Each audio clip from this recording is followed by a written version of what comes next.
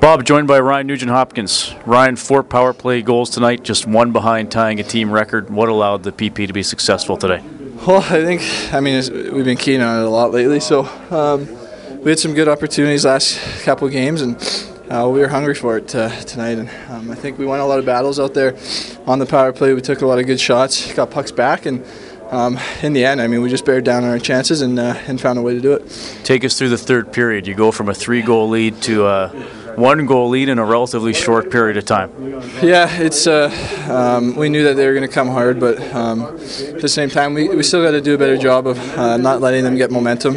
I think that first goal is kind of lucky on their first one in the third period, but at the same time, we got to find a way to close it out. And in the end, we did a good job of that, but I think we can still do a little better in the third period there. Okay, thanks, Ryan. Thanks, Reed. Bob, that's Ryan Nugent Hopkins.